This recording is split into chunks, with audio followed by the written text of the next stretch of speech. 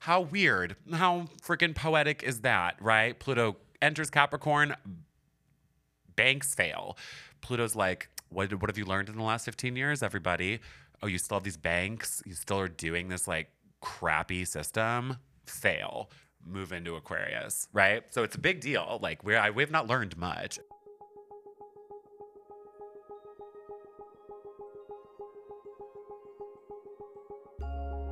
Hello, love. Welcome to the podcast. I'm your host, Julia Henning, OG Sheetanist, conscious life and relationship coach, master of psychology, and spirit junkie. And I invite you to join me as I explore the big questions and even bigger feelings of what it means to be alive. Casual, right? I offer myself as permission to hang up society's mask and slip into something a little more authentic. From philosophy to psychology, inner child to inner demons, sorcery to sexuality, I tap into it all. Here, but it's So leave your labor at the door and make the Saturn mundane magical just changed again. signs for the first time in 2.5 years. Welcome to the but permission portal, been in signs that have your moved safe in the last space 5 years. for radical So it's a permission. very strong Saturn. Are you ready to up-level with someone who gets it? Good. Let's go.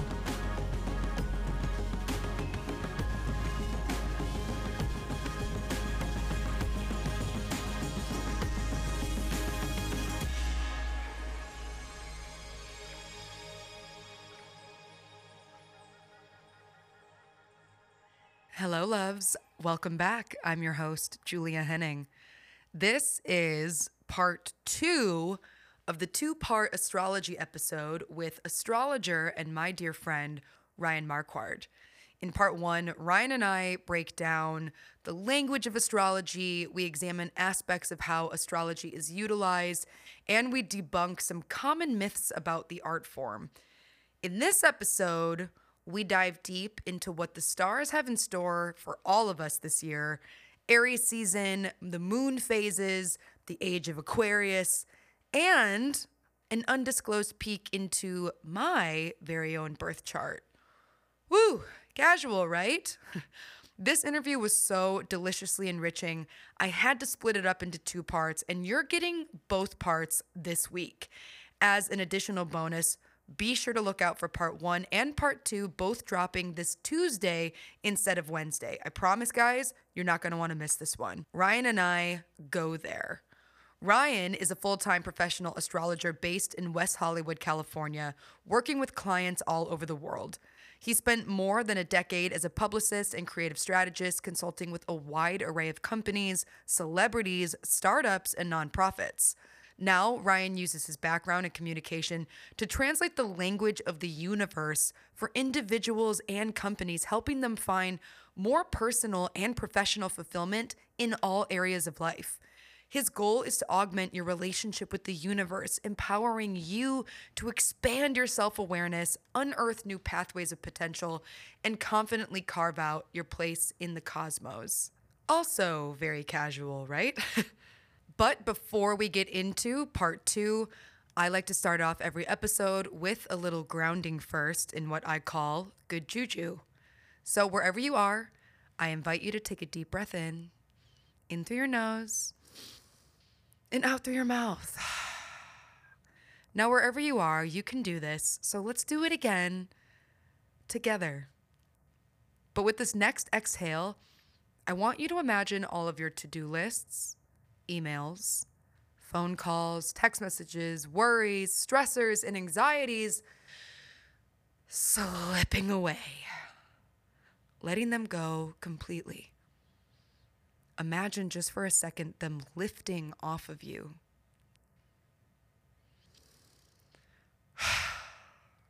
And smile. Trust that everything is waiting for you after this time together. But give yourself permission to tune in and to tune inward. Take one more deep breath in and ask yourself, on a scale of 1 to 10, where is your mood right now? And in good juju, I always like to pull a oracle card or do something that bolsters the energy of what this deep dive in this episode might be. It's usually a message that is meant for someone, whether it's me or someone listening. Last episode in part 1, I didn't include our card pulls, mostly just because we had so much to talk about that I really wanted the episode to be about that. But we definitely have room in this episode to talk about both mine and Ryan's card. I'm going to save Ryan's for the end of the episode, but for me, I pulled from the Beyond Lemuria Oracle card deck by Izzy Ivy, and I called upon number 44, which is Shine Your Light. This card says that there is no one like you and no one can be as you can. You are amazing. When you take time to do what truly makes you shine each day, you will light up and bring joy to other people's worlds. You'll go about life with a sense of purpose and feel naturally inspired to fulfill your responsibilities. You will also have more energy and love to overflow. When we're doing what we love, we can bring so much goodness to our hearts that it filters into other areas of our lives. Yet, when life is demanding of us, we give up the things we love to make way for more practical pursuits. Does this sound familiar to anybody? When we finally come back to these pursuits, we wonder why we waited. It takes discipline to do what we love, especially if you're a natural giver. There can be a strong cultural belief that fulfilling a creative need or our own needs is selfish. I, Julia, personally like to call this being soul-centered, not self-centered. When you do things coming from the soul that fill you up with this light and fill up your cup, you're able to then offer that filled cup to other people. You are filling up your soul to give to other people. And though some people may use the term self-centered, I don't necessarily believe that that's such a bad thing. Self-absorbed and selfish have a lot of connotations and some stigma. But if you can reframe when you're doing something from a soul-centered place, you naturally become somebody who attracts that soul-centered intention. The irony here is that tending to our own needs harms none, and we will have a lot more to give. But I do think it brings up the question of where can you shine your light?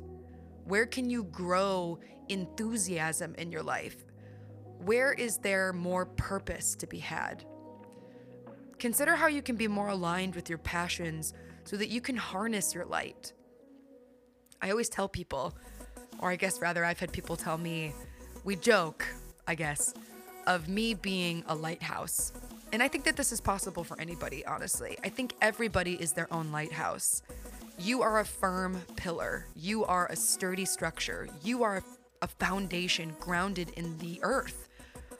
But you oscillate with your turning light, and whatever you shine that light on is what you illuminate. It's what you give warmth to. It's what you bring to life. So where can you shine your light? And when you do, what does that do for the world? I encourage you to regain compassionate empowerment and remember what lights up your world.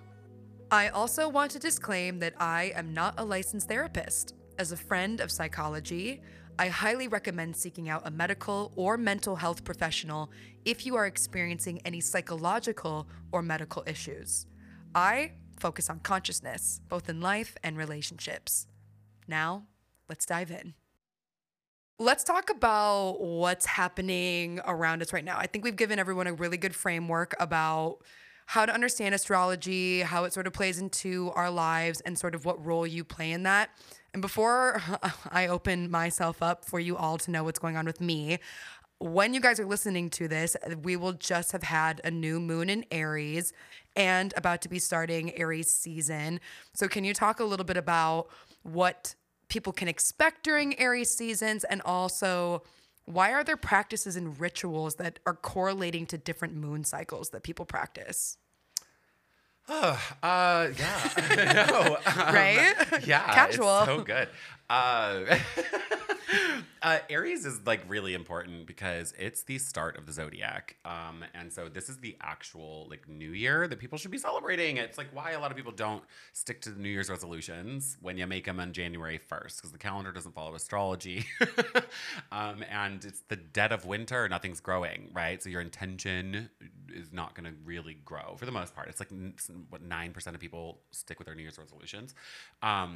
So like starting with Aries, it's the beginning of spring, the spring equinox. Like when the sun moves into Aries, that moment, it's the spring equinox. So it's like everything starts bursting. Like it's just like there's potential. Aries is as the first sign of the zodiac. It's like the first sign of life itself. So, it's just got such a good energy to it. This is when people should be making their vision boards. Like it's gonna stick for the year ahead. Like I think that's so important.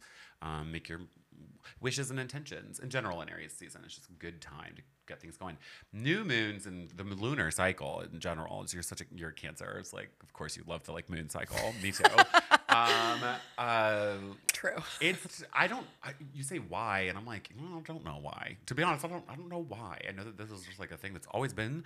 Farmers to this day will plant their crops and harvest. It's like in the Farmer's Almanac, like they got like all the new moon, full moons like listed every year.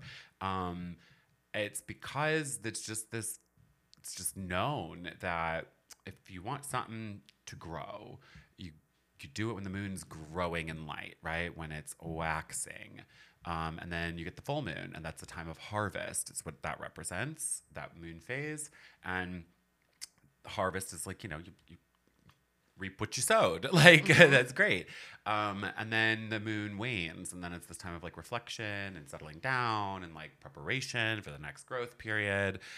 So you can use it in any way, shape, or form. It's really interesting. Like, there are astrologers who will say, I've not like toyed with this. I toy with the moon cycle constantly, but if you want like your nails to grow really long, cut them at the new moon because then they're gonna grow. Like stronger.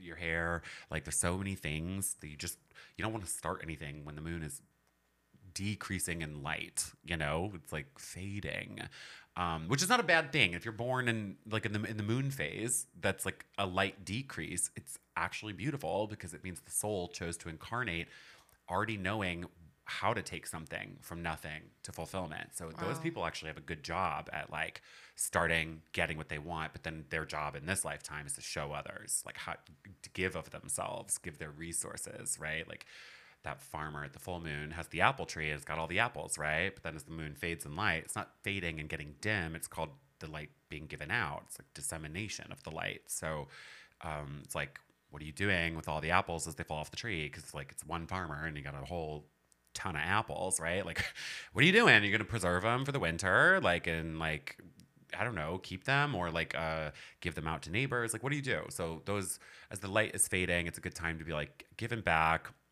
just assessing your resources, trying to help people who might need something.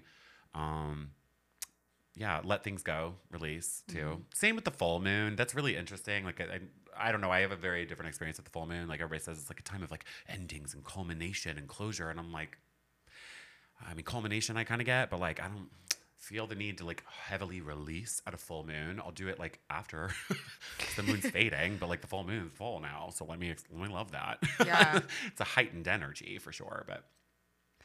Yeah, what about that? The full moon, we grew up kind of on the saying like, oh, the loonies come out at the full moon. Like, what correlation does that have on human beings and this full moon energy? Oh my God, I've studied this. I'd love that you asked this question. I've never actually got to talk about this. Please. I love this because, okay, it's funny because, like you hear like that it's like statistically shown that like people are crazier, like murders increase at like the full moon phase, right? I was like really fascinated by this and wanted to like know what I was talking about. And weirdly, it's not true. It's not true. Really? Yeah, there's no correlation with like the crazies. But what is true, and studies have been done on this, is like therapists, psychiatrists note that people feel like more intense. We like had to their learn that during clients and school. stuff. Yeah. They literally experience that, like the people who are dealing with people with problems, right? So I think that's interesting. It's more anecdotal, I think, but these are like professionals, right, who do research. Well, that came up a lot when I was studying postmodern theory, that we would talk about when would people be going through different rhythmic, like neuropsychological patterns. And I was the only one in the class who brought up the notion that I was like, well, have we considered like the esoteric application that on full moons, the people who have a little bit of neurological imbalance, there was sort of a correlation that there would be active aggression or active sort of I would say imbalance is the best way to put it around a full moon cycle. Nobody was talking about this at school though. I think one thing that like has not been studied as far as I know is like basically like your personal full moon, which means like we're not all born on the same moon cycle, right? So like we know collectively how the new moon, full moon kind of like is, and it is good to like tap into that collective energy when there's a new moon and a full moon. But like I was born when like in the new moon phase technically, but like really close to the where the moon's got the sliver of light, waxing crescent phase. So that's like my new moon, you know, that's my like time to get things going. I won't like write a wish list on the new moon when the moon is dark, right? Like that I can, but it's not going to be as strong for me. My natal moon phase, that's the moon phase. That's my moon phase. So I want to use that, right? But then the moon phase opposite that, right, is my like my version of a full moon. So I think it'd be really interesting. Or like, you know, when the moon's halfway full, that would be like your phase to like use. But then the phase opposite that, when it's halfway empty, right? It's that's like your version of a full moon almost. So it'd be like that I would like to get studied. Like what's your personal kind of new moon, full moon, your moon phase, and then the opposite one basically. And if that changes like data, you know, like if do you feel better when you're like at the natal moon phase, and then when the moon's opposite that phase, like is everything crazy for you? You know, I don't know. I find for me the crazy, really, I guess I was stressed, and I to this day forget it all the time. Is when the moon is closing in on my natal moon. Like it's called the balsamic moon phase, when the moon's almost out of light, and it just hurts. Like I just hate it. That one is like where I just like I'm so emotional. Like I don't know, so hard. I always have to remind myself it's the balsamic moon, my balsamic moon. Sure. This is going to be a little maybe out of your wheelhouse, but I figure we're here. Let's just see what happens. So when women talk about their menstrual cycles, and we're talking about our moons, some people will refer to it as that. And there's obviously, as we say, a cycle that happens. Some people will even talk about the seasons of your menstrual cycle.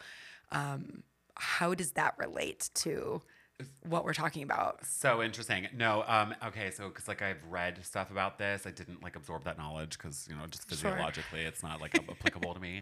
But it is funny because I did know more about it. It's at one point in time, and I've just like lost that information because I didn't keep going.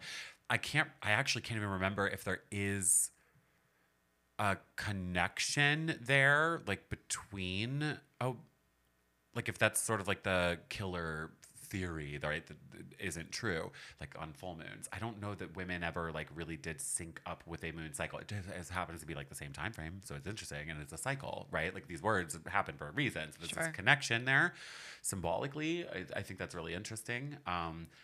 I don't know what to make of it. I don't, and I think it's also interesting because like now we think of the moon as such a feminine thing, right? It is so like because it's emotional. I mean, well, whatever.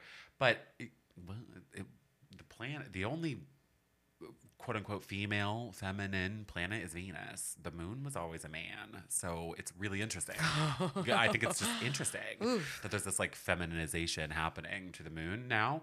But that's where I'm like, I don't know when this would have changed. Like if they always thought of the moon as more of like a masculine energy originally. Like when did it switch over to start getting tied to women's menstrual cycles? I don't know. I think actually, no, now it's coming back to me. It is, okay, because I was learning this when I was looking at all of this moon cycle stuff, like with the killers and whatever. I think it was, no, seriously. And I don't think it was a proven thing other than it's just like the timeline, but being the same. But I think they tried to show like that women, when they're on their period, like it happens more at the full moon because they act crazy. Like men back in the day, that was like crappy men, right? That's what that was. I don't remember much more than that though. Something that is certainly not crazy is women thriving in their authenticity and their business, which is why I'm so excited to share this sponsor. Over the last year, I found myself cultivating a business that involved deep inner healing, wild adventurous travel, life-changing relationships, and more ideas than I could count. The vision had been conceived for what I was going to do in this world, and after carrying this mission for so long, I realized I needed a brand doctor and a business doula. I needed help organizing my ideas and designing a brand and a website that felt like me, which is why I enlisted the amazing services of Shea Spaniola Creative. Shea helped shape my business's mission, vision, and purpose with consistent brand messaging and comprehensive web strategy. She refined my marketing and sales goals while creating a brand that my customers and listeners would vibe with. Whether it's building a website that shares your story and services, or creating a social presence that serves as an extension of your brand, your identity, your soul, Shea Spaniola Creative can seriously do it all. We had so much fun creating our brand, and when I worked with Shea, I felt so seen, so heard, and so deeply inspired. And as a special treat for our listeners, she's offering 10% off when you use the code CREATIVE10. So visit her site, SheaSpaniolaCreative.com. That's Shea, S-H-A-Y, Spaniola, S-P-A-N-I-O-L-A, Creative.com for this and more. Now, let's dive back in. It's really interesting, but it's like also, yes, it's linked to intuition and the idea of the subconscious, right? But these are new terms. Like these are like Yeah. 100 years old. So this is all new.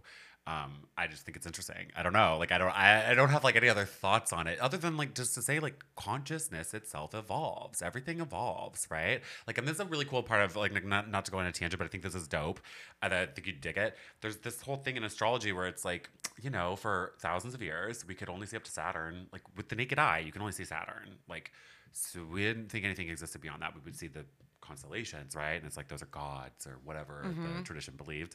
But then we had technology, right? And like found Uranus, and it was like, whoa, there's more out there. And Uranus is the rebel planet, right? Like it's got all these things. So it's funny because when we discover a planet, it's kind of like its consciousness comes online and then we access it. We get access to it, but the naming of it is also really important. And it's not astrologers who are naming these planets. So it's funny that these like NASA people now, right, are using like mythological names. Like, so then Pluto, just for example, it was like 1930, I think was the exact discovery of Pluto. Astrologers will kind of wait, you know, they'll go back and track the cycles of this. Like they got to like see how it's moving, and then they can like retroactively see what was going on at certain periods and what aspects Pluto might have made and try and guess like its influence on certain life events.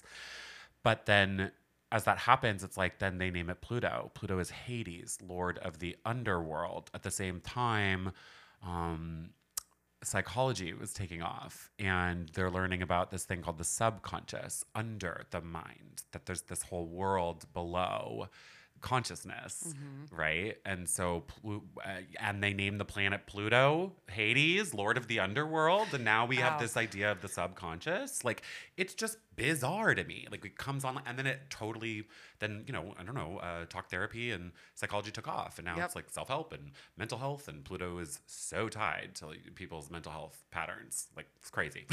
Well, and then didn't Pluto get kind of kicked out of the line? It did, and that was the whole thing too. I wouldn't get into that, but yeah.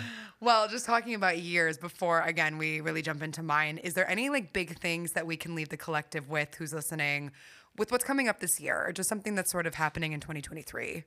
It's a huge year of transition. Like that's like my biggest thing.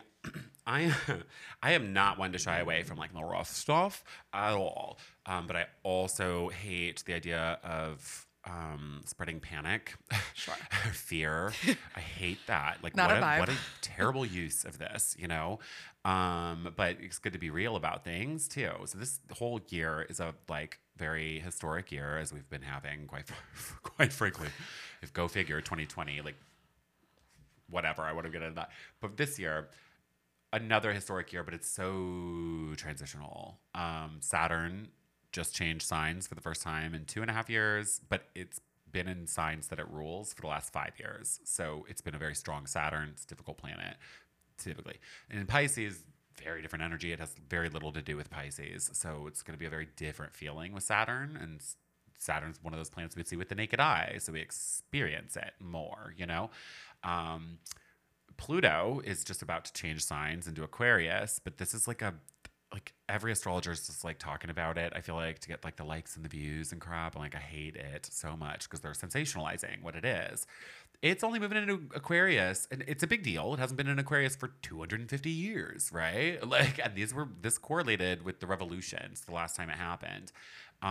So it's a big deal. Aquarius is that revolutionary like activist, right?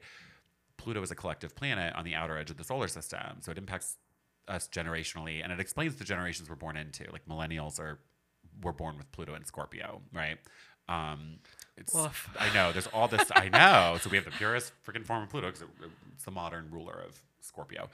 Um, anyway, Pluto going in Aquarius is really awesome. I mean, because it's a huge change. Pluto in Capricorn has been very hard. It's been in Capricorn for 15 years. Capricorn is like societal structures, institutions, government, politics, big pharma, banks, right?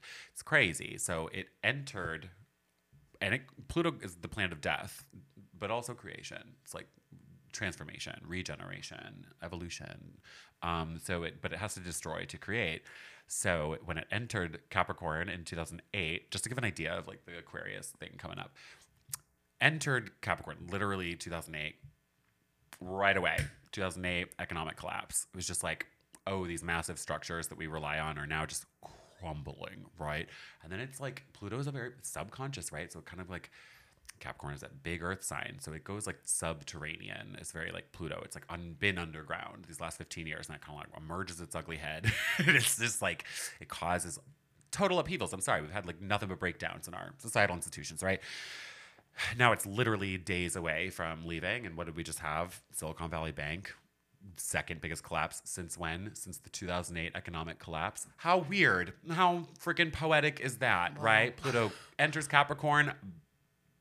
Banks fail. Pluto's like, what have you learned in the last 15 years, everybody? Oh, you still have these banks? You still are doing this like crappy system? Fail. Move into Aquarius, right? So it's a big deal. Like we've not learned much. You know, it's just like it's like very weird Pluto and Capricorn energies came forward because what else are you going to do? It just happened. So now Aquarius equalizes, which is cool. Capricorn is hierarchy and structure and like few people in the power at the top, tons of people at the bottom with no power, right? Aquarius, interconnected systems, community aid, right? Like, so Pluto is like, are you guys working together now? Like, you know? So it will enter, like, I'm saying this to like kind of give a theme of what Pluto and Aquarius will be like, because it will be there until 2044, 20 years, big deal. And it will be revolutions and all these like crazy things, huge advancements in science and technology and all this. Sorry, I'm trying to cuss, but it's gonna be big deal. Big, okay, cool, dope. Fuck. I'm kidding. No, but it really will be. It's gonna be amazing, but it's also gonna be like terrifying because that's just Pluto, right? We face these like very real disintegrations of things. Aquarius, like the downsides, it's like group mentality, like hive mind, like it's kind of like very culty energy with Aquarius of like, and it's the Aquarius can get really dogmatic about what it believes. It'll be all sorts of things, but we will have like wild advancements in science technology. It's just going to be like freaking off the charts. Like honest to God, I think we're just going to have these like, I just feel like Pluto, by the time it leaves Aquarius, we're just going to have these like sound healing chambers where they'll finally figured out something about like sound frequencies and literally be like, oh, you're sick? Move into this chamber, you know? Like, and it won't be a business. It's community support. Like it's things like that. I just think that's going to happen, especially with the other planets that are moving. Neptune's moving into Aries, the first sign of the zodiac. Neptune takes a very long time to go around the chart too, right? It's a new beginning with spirituality, right? And like this like mystical energy coming into play while we're learning a lot about science and technology. Spirituality and science and technology, right? It's the split. Now there's like this interesting, can we work together again thing coming up? while Uranus, the planet of sudden evolution, like it's like the quantum leap planet, like it's like the internet being born all of a sudden and changing life, right? AI, artificial intelligence.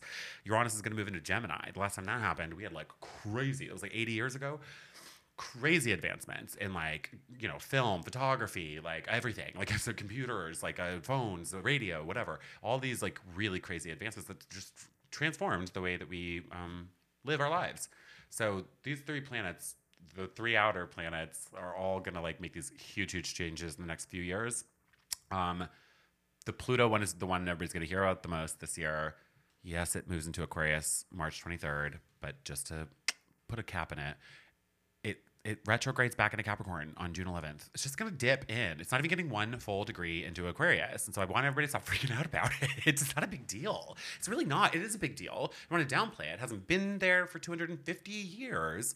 And it's, it hasn't left Capricorn in 15 years. A very different energy for sure, but it is subterranean, right? It's subconscious. It is so slow moving in the background. One of my friends just referred to it as like the background music of our collective experience. It's the background music, right? Sometimes you're going to notice it, but not often. We may notice it on a collective level. Personally, you're not going to notice it. I would be shocked if the vast majority of people will not notice Pluto's move into Aquarius for 2 freaking months this year. It's like whatever. It may be a little sneak peek though of like collective things. I'm very curious to see if Pluto like does some wild stuff, like if there's any like riots, like this like activist thing.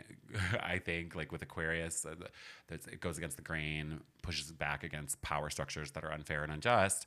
Pluto, I think, could really pull some moves out, and I think it will over the next 20 years, but I don't know if much will happen in this little brief window. But everybody's so freaked out about it, and I don't think that's a good idea, because Pluto is fear too. It's like, don't get scared of this unless you literally have your sun, moon rising at like 0 degrees of Aquarius, which I know people who do. It's like for sure. But even then, it's just dipping in, and then it's going back to Capricorn, and we'll probably have more of the bank collapse storyline happening after June 11th for the rest of this year. And then top of 2024, it basically will be in Aquarius for the rest of the next 20 years. So then you can expect the themes to really start showing up, because if you have anything in Aquarius or like angular to it, like some of those angles we talked about or aspects before, Pluto will touch those personal planets in your birth chart, and it will transform them like for good permanently, right? Because Pluto takes so long, it doesn't retrace its steps, it doesn't come back, so it's permanent change. So I don't know, it will be a wild 20 years with Pluto and Aquarius and the other planets changing, but this year's transitional. Like we're maybe gonna get some sneak peeks in this couple of months, but it's just like then Pluto backs off. I think it's just gonna be like, maybe we'll see some news headlines, right? Hear rumblings of mergers or something. I don't know. Who knows? We haven't lived through this. So what you guys just witnessed was Ryan in his flow state. Oh God. And I just want to celebrate witnessing that. That was impeccable, first of all. Second of all, holy shit. The fact that you just pulled out that information without breath. Oh God. I'm Ryan, so sorry. I'm Gemini. I'm long-winded. Stop. No. You know me well enough. Like, we're celebrating. And I say that because it's important that people understand that flow state can happen at any state. I celebrate that. That is a gift. And you just graced us with your flow state of your knowledge. Oh my goodness. Like, if you guys don't realize that he is an expert, that was your validation. Now I'm going to cue us back in and Ryan ask you, with that knowledge for 2023, give us 3 words. What to expect this year? That is so good. That is really, really, really, really good. Autonomy is a huge one. It really is. Relationships are like in for some like treats this year for sure. Not more so the second half of the year, but it's like a big deal. This like idea of you versus me, autonomy. That's what people are moving into. Better sense of self to better be in relationship, in any structure of a relationship. Personal responsibility with that, right? Okay, autonomy, delusion. because Saturn in Pisces, Saturn is what's real. It only wants to fuck around with what's real, and Pisces rules escapism. It escapes into fantasy. It's the video gamers who lock themselves in their room 10 hours a day. It's the person who slips into alcohol to escape the real world problems, right? Saturn only wants what's real. So it's in Pisces, it's going to really show you what's fantasy, what's real, how those lines are blurring in your life, and where you need to create better boundaries and structure for yourself, right? But also, I guess, where you've deluded yourself into thinking reality was set in a specific way too. That's the Saturn influence. Pisces is like the ocean. Saturn is like rocks. It rules rocks. So it's like the ocean erodes rocks over time, right? So your hard edges that are too hard will get smoothed out too. But it's delusion. I'm delusional about this fixed reality, right? Pisces is gonna like bring some divine healing into that to loosen you up a little bit. But on the flip side, if you're living in a fantasy land, and like I think a lot of the like crazy woo people that I'm seeing that are like really dangerous, spiritual psychosis is like one of the big things that I would say. I could just use the word psychosis as well for delusion. It's like it's so easy for that to happen to people, you know. It just is this manifesting culture we have, and like I was like really like teetering on the edge of it and like played in it. But then you learn things about it. It's just like it's scary. There's different things about it. Like the brain works different ways. We know what neurological disorders are now, and like there's certain people with certain brain injuries literally cannot handle this concept of manifestation, and it will ruin their life if they get sucked into the woo world. You know, so like we can't be delusional about this stuff. You have to be real and responsible and know what works for you and what doesn't, right? Okay, autonomy, delusion. I'm trying to think of a really good one for 2023 is chalking up to be real fun. I know, but it is so But it's transitionary. Like it's and like you said, really it's the undercurrent. This isn't like expect these bright and loud. The delusion thing will be a little bigger, I think, and the relationship thing will be. The delusion is now in play. It'll be in play for the next 2.5 years, really, but it's really introducing itself right now. The relationship autonomy thing, second half of the year. I don't want to use the Pluto in Aquarius to come up with my next word because it's just a peak at this year. I don't. It's not this year. Okay. Investment. Meaning this is going to be May 16th. Jupiter moves into Taurus. It's in a sign for like a year at a time, so it's not that big of a deal. But it's like a whole thing. So I guess it'll be more of a second half of the year thing. But it's coming up real quick right here. Jupiter expands. It's luck, abundance, right? Opportunity, but it's also exaggeration where we overdo it. Biggest planet in the solar system, right? So it's going to be like, it blows things up. Magnifying glass on the Taurus part of your chart. But Taurus rules investments, money, currency, resources. But a lot of what is a resource to you, right? It's not always just money. So for some people, this will be a really great time of it, money expanding, right? God bless you if that's happening to you. Like, Lord, Jupiter and Taurus, please. Would love it. But it's also like a resource to you can be a talent, a skill. Like, are you useful in certain ways? Like that's you're resourceful.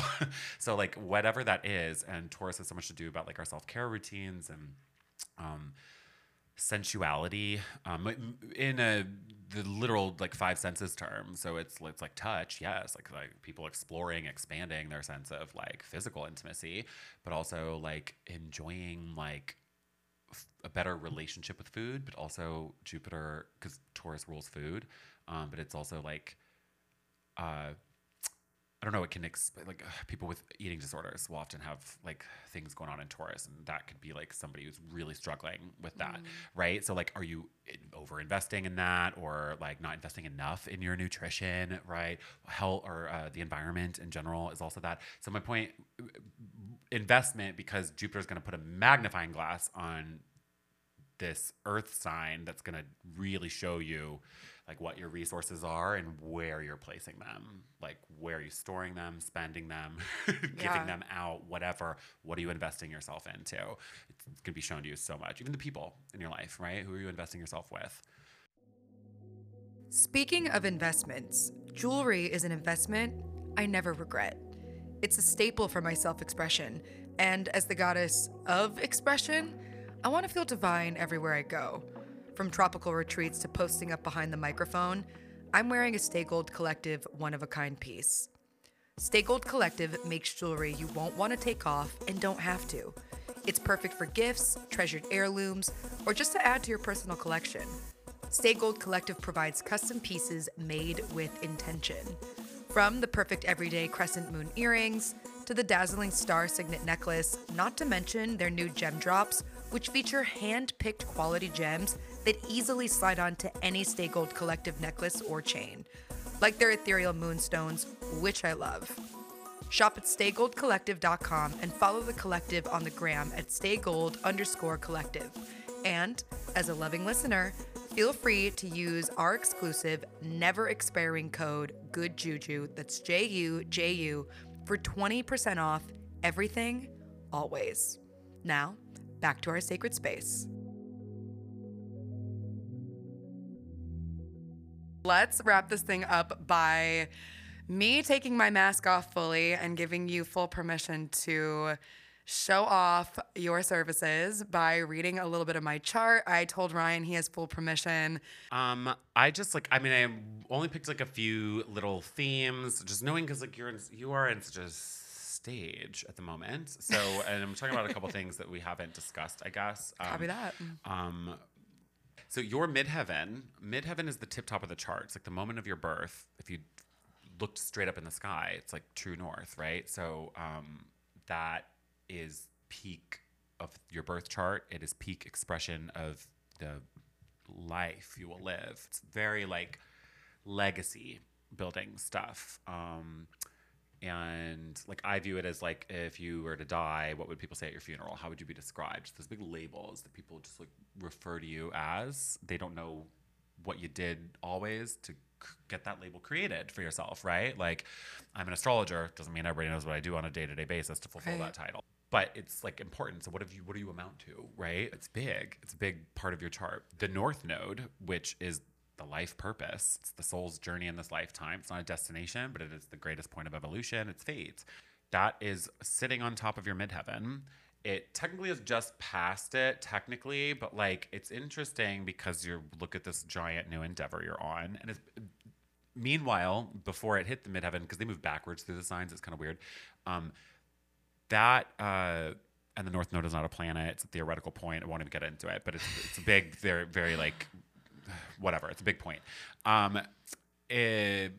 It's been going through your 10th house of career, going through Taurus since the start of 2022. So it's a lot of like this movement into it. And it's like difficult. If we could all, just like follow our North Node super easily, we'd all be living to our best potential. Everything would be amazing, right? We'd be like enlightened beings. So it's hard. It's going to cause growing pains, right? Especially as Taurus, it's the second sign in the springtime, right? So it's like when the seeds are trying to push themselves like through the dirt and reach up to the sun and grow, right? So that's you. You're like going through that growth phase. It hit your midheaven exactly like recently here, February. So like that first week of February, it was just sitting on your midheaven. Now it's a little bit past it, but it's still going to be there in that part of the sky for you until July 18th.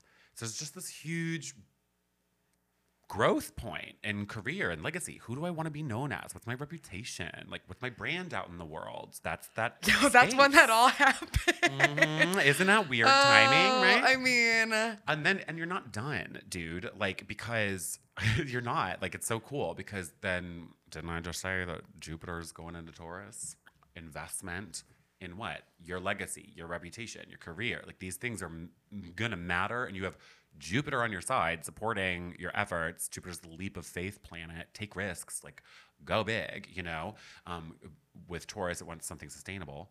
So I think it's like make a leap of faith in the move toward something you want to last, right? And provide you with nourishment your whole life long or whatever. But I think like that's, you have so much more expansion coming in. Like Jupiter's going to join the North Node on May 16th. It gets into Taurus. They meet up that first week of June. That first week of June is like Very, very important, I think. Jupiter and the North Node meeting, a once in every 12-year meeting where they're basically about to flip flop signs, right? Like, because the North Node's going to move backwards into Aries, where Jupiter just came from. Jupiter's moving forwards into Taurus, where the North Node came from. Jupiter's a planet, it's physical, right? So it's going to be talking a lot about like, hey, like here's the ways I've just expanded her. In the ninth house for you, which ninth house is broad, publishing, broadcasting. So you're expanding your literal reach. The dissemination of voice and information is the ninth house where Jupiter's pushing you. And it's in Aries right now, which is a new endeavor, right? This is new for you. Hey, guys. So it's cool, right? So Jupiter's going, and you do that with Jupiter. Like you can use Jupiter. Like it's so much more real. The North Node is like, I view it like the universe kind of moving furniture around in like a energetic way. And then like your real world changes like to it's like behind the scenes like stuff that like it trickles change. down into the real world. Like Yeah. it's energy. It's like non-physical change, but it changes the real world for you. That's like a North Node experience in my mind.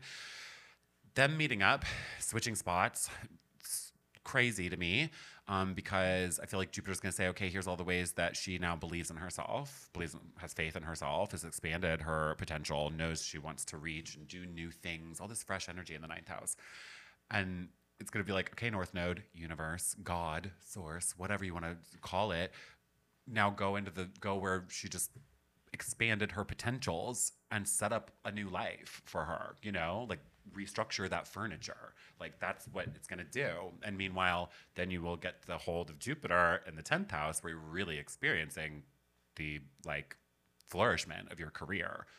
Right now, this is all new, right? Like you're not experiencing the full potential of it yet. And you can go way after Jupiter leaves the 10th house, but you'll experience like a very big blossoming happening May until May of next year. It's a whole year. Wow. I know. And I just want to like validate that it's so important for you to be telling your story because you have your Mercury on your ascendant, literally by the degree. They're both at 17 degrees of Leo. So Mercury was literally sitting on the horizon at the moment you were born, right? If that's where the soul shoots in and enters your body, it's like you just pit stopped at Mercury right before you came in. What does that mean? Mercury is like the planet of communication, ideas, right? Talking. But like in Leo, it's very expressive. It's the ability, it's you being an actor, being very good at getting into like a character head, but needing to tell the story. Leo is the fixed fire sign, meaning it falls in the middle of a season. It's the middle of summer. So it's like, and go figure, Leo is ruled by the sun, right? And Leo season is just like the sun is beating down. It's so hot, right? It's just like it never ends, this heat. But it's like, because it's a fixed fire, it's like fire that's contained.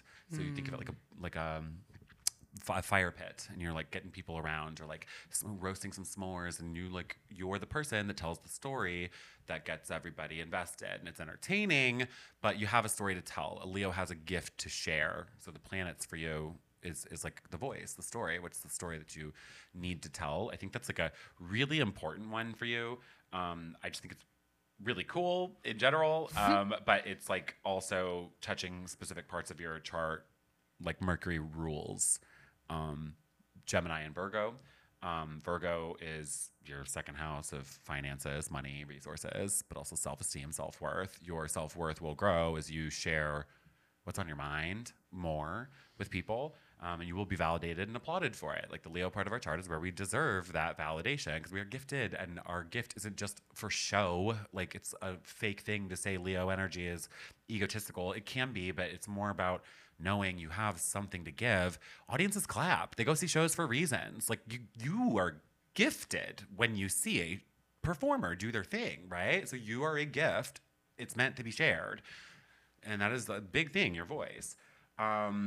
So that's ruling, and it has the opportunity to make you money, but then also it rules Gemini, which rules your 11th house, which is the house of friends. It's literally where audiences live, it's where groups congregate. So there is an audience for what you have to say. It's not just like I'm speaking and it's going absolutely nowhere. It'll fall on deaf ears. Nope. People will hear. It's a diverse range of people too, because it's Gemini in that part of your chart. So it's not just like this one super specific niche audience. I wouldn't pigeonhole yourself. I would expand. I mean, it's good to have branding and whatever, right? And Gemini is good at sticking to something for once, but like I know out of personal experience. But you will appeal to a wide range of people. Oh, wow. Okay. Thank you. I mean, wow. I hope that helps. Oh my gosh, you guys. I mean, that's, we're just touching on the surface of like a few things, I'm sure. I mean, and just in that, the depth of which we can connect so many aspects of life just with a few aspects of your chart is so wild. And I just want to say thank you for showcasing your ability to take that tool and so seamlessly apply it to somebody. And so just to give it permission that, like, okay, I'm aware that there's a map and that there's these stops I'm going to be taking. And I have the language to sort of understand what that means. But I'm a yes for it because, I mean, it's written in the stars. It's going to happen. So I just sort of have to buckle up and be ready to do it. And I can imagine that when you're working with clients, what they feel in working with you is both such an objective and personal experience to be able to say, like, you're telling me something about me and they're receiving that. But your ability specifically to speak to these things with such natural cadence and with so much grace, I think is why you're such a great astrologist and really in your calling, because you just make the people feel seen. And in doing that, you really serve that. Oh, thank you so much. I mean, it's so true. And like, I really mean that. Like, even just, I mean, we're sitting here having a conversation, but you're giving me my chart and I'm going like, oh, right. Like, as your client as well, I'm like, wow, you're so good at what you do. So thank you so much for sharing your information and your knowledge and your heart and your wisdom and your chart reading. It was just such a vibe. Oh my God, thank you so much. I appreciate that. That's honestly the goal. It's literally the goal. It makes me the happiest to do that, to be able to do that. Like, for me, that's gold, you know? And you can tell. I mean, you could, like, I'm actually really grateful. And again, guys, I'm sorry, but I'm going to harp on it. Like, I'm so grateful that your flow state came out. Like, I know Weird, 'cause you're I don't laughing. even notice it. No, but that's like my version of channeling. I know what you mean. It's like there's this thing that'll happen. Like, but it happens for different people in different ways. In different right? ways. When You were find in your love, moment, when you're doing what yes. you're supposed to be doing. I'm going to just cap in saying such a language, and you speak the language in such an expert way. And it's just a beautiful thing. And so I'm going to end this by asking you my few favorite questions. One being, what are you a yes for? Like at the moment, or like what? Oh shit. Yeah, it's one of those. Right now, what am I a yes for? I'm really considering this. Have to like the total unknown and all the possibilities that could be. Like, as much as astrology shows you all these places you can go, right? Like, some of those roads are dark, and you could go. Sometimes all the roads feel dark, and you don't know where you're going. It's a big part of the Saturn and Pisces transit, but it's also just the space I'm in, right? We were talking about it a little bit before we started recording. I don't know where I'm going to be in a year. I have no idea. I need to say yes to that. That's an element of surrender, to just let it happen, right? So I'll say yes to that dark unknown and trust I'll be gently taken. I don't know. Beautiful answer. And what brings you pleasure? Jesus Christ. That's why I leave these for the end. I got an answer. I shall not say. No, I'm kidding. Permission portal, baby. Permission for all portal. expression. Oh my God, I'm dead. I'm a nerd because it's really astrology that gives me pleasure. I know it's stupid, but I think like at the current moment I'm watching Poker Face. The stupid answer, but I love that. Like, I never really watch things much anymore. Like, I used to be so good at it. Gives me pleasure is like allowing myself, I guess, to be more sinful. I don't know how else to explain that. Like, I'm not perfect. I'm never going to claim to be blah, blah, blah. I love to go out and drink. I'll stay out until 2 a.m. I'm just saying. I don't think I loved the like couple years I was basically dating someone who was sober too. There was something beautiful and spiritual and connected about that. And like, I loved that life. It was cool. But I'm a Gemini. I'm mutable, adaptable. So now I'm in my party phase. a little bit, not in like a great crazy way. Like, I'm very thankful that I've never ever gone off the deep end in any way. Living a spiritual life and have to consult with people, I feel weird about it sometimes, right? What a dual life, what a Gemini thing in that sense. But that gives me pleasure right now, and I'm experiencing that like unbound excitement, which I've experienced before, but I'm back in that era right now. I'm sure I'll tire of it soon and move on again. I don't know. You've actually done such a good job of this entire conversation of answering the question before I ask it. And no, and this one, it's so perfect because I go between this question for different people. And I was going to say, what do you feel you're giving yourself more permission towards? And it sounds like there's sort of that duality of this sort of holistic groundedness and this also kind of untethered, we're calling it sinfulness, but sort of this, I'm going to call it shedonism, not hedonism. Love it. Because No, I love there's it. a little bit of there's awareness behind it. This is not, chaos. This is a choice that you're allowing yourself to indulge in these sort of carnal pleasures and these, joys that sometimes have some, stigma to them. But Totally. you're aware of Totally. that and you're owning that. So I feel like you've already given yourself that permission and it brings you pleasure. Yeah. So here's my last question. What does being human mean to you? The wide eyes. Fuck.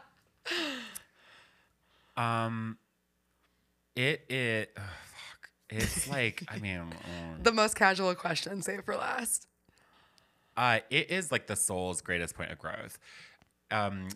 I can't go into like too much, and I'm really not honestly all that woo. I really try to ground myself these days and like not be careful of what I say. It's where if I allow myself to embrace the difficult crap that is going on at any given moment, then I get the opposite side too, and I get the like pure beauty and the pure joy. Love, like I get the higher expression of that. It's not even a spectrum, it's like a prism, it's just like I don't know, it's expansion in that sense. The soul expands. It feels like we're confined, and we are, but that's where it's like, because we're choosing to expand spiritually. I think a human is like expanding consciousness, knowledge, skills, whatever we are, that we're just expanding many non-physical parts of us in the physical. I think that's like the interesting thing, that it is to be human is to actually be expanding a spiritual self. Like ultimately, it's like expanding something much, much greater than you are. Just as the universe is ever expanding, we are here to ever expand as well. Just we're doing it in a body. It's weird, and it's literally hard. And that's what human is. So to be human is to experience hardness. It's making me think about the card that you pulled. Oh my God! I didn't even think about that. How bizarre. That, my dear, is good juju. So I'll talk a little bit more about that at the beginning of the episode, but I'm going to actually have you read what the card means because it feels like it's meant to be. So find that out in the deck. Wild. So as you guys know, in the beginning of every episode, I start off the segment with good juju, and we're just sort of pulling cards to bolster the feeling of the episode. I often pull and ask what it is that, this episode's sort of going to bring out. And the card that I pulled was Shine Your Light. And the card that Ryan pulled was... Shut up. It's called Body. And like, I'm already reading the first couple lines. I'm like, what the hell? That's weird. And we chose not to look at the meanings of these until the end, not knowing what they were going to be. So we're kind of doing some good juju kind of all around here. So what does it mean, we my manifested love? that because this had... We had no didn't idea. come up until the end too. Yeah, Like it was the last freaking moment here. Okay, Body. What is this thing? This vessel that we are in? Oh, come on. Literally, it says ugh. How hard, right? Like ugh. I don't want it. Okay, ugh. It brings a whole other complication. Okay, through this deck, there are lots of cards to help us understand our esoteric connections. But whether we like it or not, gravity still keeps our feet on the earth in our fragile bodies. Injuries, sickness, our bodies are not as resilient as our spirits. We are born with instinctive fear to protect our bodies, to keep us alive, and the information we receive elevates that fear. Then, in addition to our fear, we are taught to hate our bodies and the bodies of other people. God, it's so true. Created as a dichotomy in which we have ourselves, who we feel are our inner selves, and our physical body, which we may disconnect from, or whether aware or not, do not believe it belongs to us. I wish that I could say I found a way to overcome this struggle myself, but I haven't. I'm going to try though. And maybe you can too. This is my body. It is the house to my sacred spirit, my ultimate power. And this body is going to get me where I need to be to shower the world with my vision and my abundance of love. So the body should be honored, even in the face of those trying to disrespect it and take ownership over it. This body is mine and only mine. This body is strong. This body is mine. I mean, first of all, That's weird. so many synchronicities. Second of all, might be the longest description in that I know, I'm book. sorry. It was like long. Oh, God, it totally is. That filled every thing. Oh, my God, that was so long. That is also, guys, long-winded. No, that was so perfect to end everything that we were talking about because it really is such a culmination of so many things that we tapped into. And that is from the Iris Oracle deck, if anybody is curious. And my last and final question is, where can people find you, Mr. Ryan? Love it. Thank you. www stands for the World Wide Web. Subscribe. RyansAstrology.com, like Ryan's RYANS, because it's my version of astrology. RyansAstrology.com. I'm on TikTok. That's more of like my platform I'm using these days. TikTok at Ryan's Astrology. I'm also on Instagram, though, like kind of not as much these days, but still on it, available, posting. And I love my Instagram feed. It's at Ryan Marquardt, MARQUARDT, but it's all linked on my website as well. So thank you. You can book me, connect with me, talk to me, engage, like all the shit. And guys, I really encourage you to do so. Whether you're looking for deeper insight into astrology in general, your astrological chart, or just to connect with somebody who has insight beyond what you maybe have already tapped into, Ryan is the one to do it. So I just want to say thank you so much for being a part of the Permission Portal and for giving us 2 parts of such an amazing listen and such amazing downloads. What a gift. And until next time, thank you. Now let's grok it. Well, that concludes our 2-part astrology episode. I hope you guys enjoyed Ryan's reading and can tell that the guy knows what he's talking about. Now, I like to close the portal with a segment called Do You Grok It? To grok is to intuitively understand and embody something without explanation or guidance. It's a feeling you can identify with even if it's not fully yours. After these convos, I want to check in. In this deep dive, Ryan offers us a permission portal through the stars. In part 1, we're talking about the permission to learn a new language, allowing astrology to be a tool in your self-awareness. In part 2, we examine how that self-awareness grants us permission to prepare and deviate from what that language can teach us. The ability to shine your light on what matters can be helpful with the illumination of your stars. If you're skeptical, you're doubtful, but you haven't ruled something out. If you're incredulous, you refuse to believe. You don't need to believe in a tool to use it. The eyes see only what the mind is prepared to comprehend. And as I said before, we comprehend language and we see stars. So there must be something to it. Do you grok it?